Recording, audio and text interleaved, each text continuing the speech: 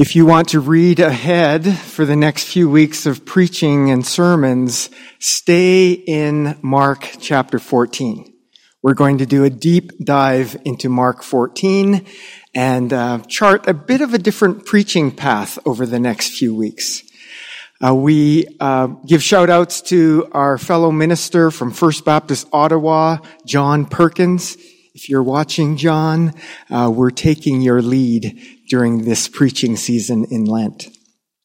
And so, Mark 14 begins, and we find ourselves nestled in the small-town vibes of Bethany, several miles away from the big city of Jerusalem. But of course, these small-town vibes are not without some storm clouds looming overhead. And Mark draws our attention to the danger that's lurking and emerging. Because unbeknownst to the inner circle of Jesus, the religious leaders are meeting in the big city and looking for a way to arrest Jesus by stealth and kill him, we read. Not during the festival, though, they surmise that could cause a riot. The scenery quickly changes, and we're at the rural home of Simon the leper. A leper's house. Strange, but Mark wants to remind us that Jesus spends a lot of time with the untouchables, with the outcasts, with the overlooked and the avoided. And for a man who has a bullseye on the back of his robe, Jesus is seemingly at peace, reclining at a table. And we can imagine that it's a crowded table with Jesus' disciples there and probably 20 extra people, much of them the riffraff of the community. They're partaking of an afternoon meal. They laugh and they jest and they drink and they eat, and then suddenly, crack! A hand-carved marble vase is snapped. Maybe it's the equivalent of being in a restaurant and one of the servers drops a plate and everyone gasps. Ah! The long neck of this alabaster vase has been snapped, and all the eyes in the room focus on the woman. She's holding a heart-shaped jar. And the smell of spikenard ointment plumes through the air. It's a musky, piney fragrance. Any essential oils people in the room who love spikenard? I see that hand. Spikenard fans? Sue's going to help me pass out a couple of plates that have been anointed with spikenard so you can get a bit of the vibe. This is frankincense with orange, citrus, and spikenard. So the spikenard has lost some of its real piney, musky intensity, but for you spikenard fans out there, you'll get it. And I want to be sensitive to the scents in the choir loft. So, choir, do you want to smell this? Okay. It's a beautiful smell. And when you think about the context of this story with a bunch of mostly men in the room who probably smell, shall we say, ripe, sweaty, robed, headbanded men. And so this smell would have probably permeated the room. And all eyes are on the woman as she moves towards the reclining Jesus. And then she stands before Jesus and she gently and tenderly pours this syrupy ointment on top of his head and massages it into his beard and the side of his face and even the contours of his neck and his shoulders. It's this beautiful, intimate moment. that of course is interrupted with a sneer and a snort or a harumph. What the Hades is going on here? One of Jesus' inner circle is not impressed. He points at the woman, he wags his finger with a look of scorn. Why are you wasting this ointment? This ointment is worth $33,000. We could have given it to the poor and provided some meals and built a shelter or two. Are you out of your mind?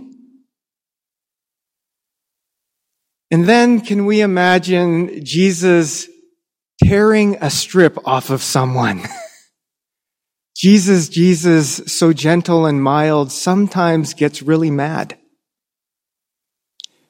He looks at his friend and says, "Leave her alone. Back off. Don't trouble her. The poor, you will always have the poor with you, but you will not always have me. She has done a good thing. She has anointed my body for its burial."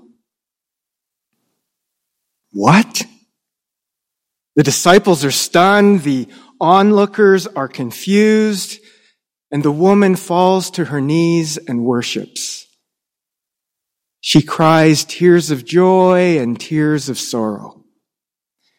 And Jesus finishes his rebuke. He says, "Truly, I tell you, wherever the good news is proclaimed in all the whole world, what she has done will be told in remembrance of her." And it's true. 2,000 years later, we're here telling her story. We proclaim the goodness of her act, the good news of her humble posture, this lavish, extravagant devotion. And we tell this story in remembrance of her. Does that sound like a familiar phrase, in remembrance of her? Anyone? Anyone? Do we see it anywhere?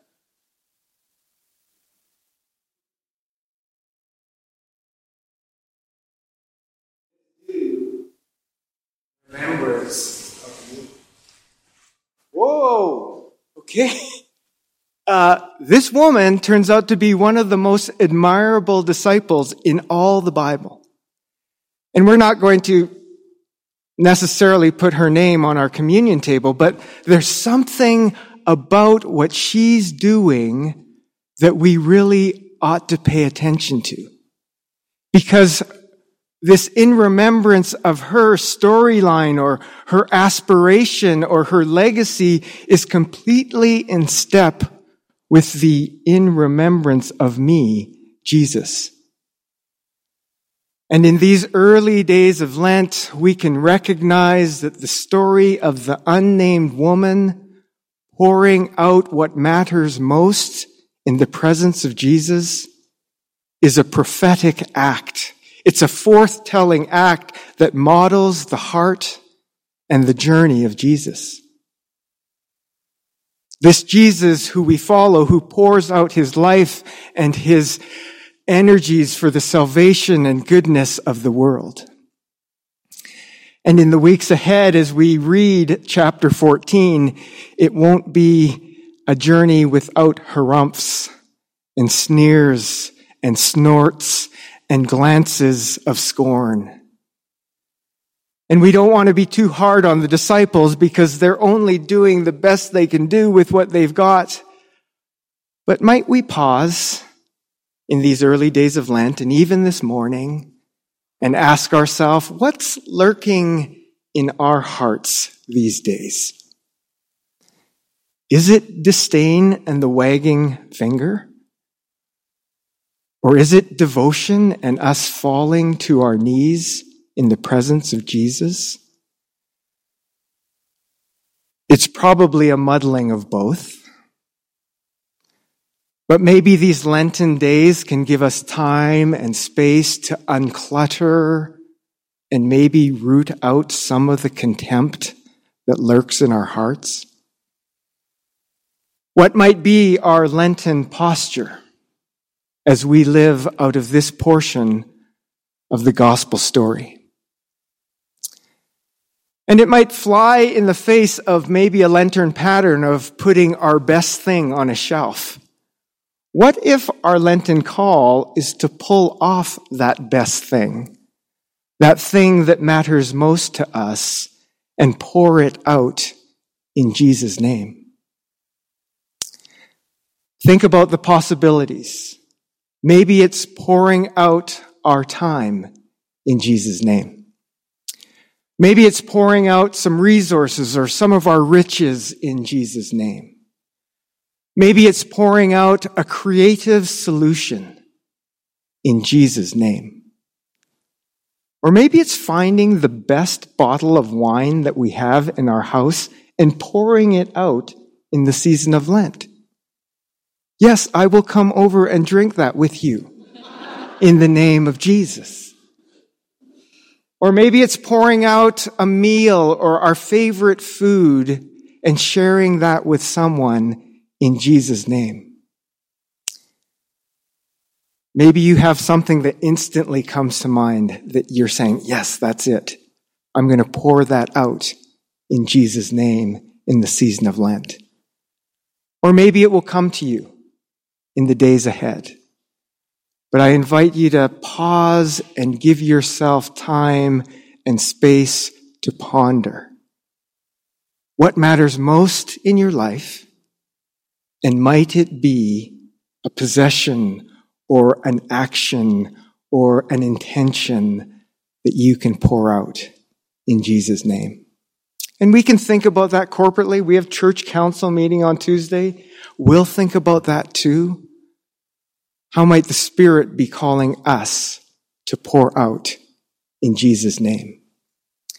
My hint to us all is it probably looks a lot like love. Last week when Jeremy was preaching, he invited us to keep on holding 1 Corinthians 13 in our hearts, where we talk of faith, hope, and love, but the greatest of these is love. It made me think of the hymn, More Love to Thee. And as I reflected on that hymn this past week and read some stories about that hymn, I learned it was written by Elizabeth Prentice, a woman who lived in the early 1800s, who wrote poetry and prose and lots of it, but she only wrote one hymn, More Love to Thee. And if there's a one-hit wonder hymn list for Elizabeth Prentice, she totally nailed it. And might this hymn, and I'll just close with a few phrases from it, but might this hymn inspire us as we think about what it looks like for us to pour out what matters most. That pouring out will begin in a place of love. More love to thee, more love to thee. Hear thou the prayer I make on bended knee. This is my earnest plea, more love, O Christ, to thee. More love to thee. And why don't we say it together? More love to thee.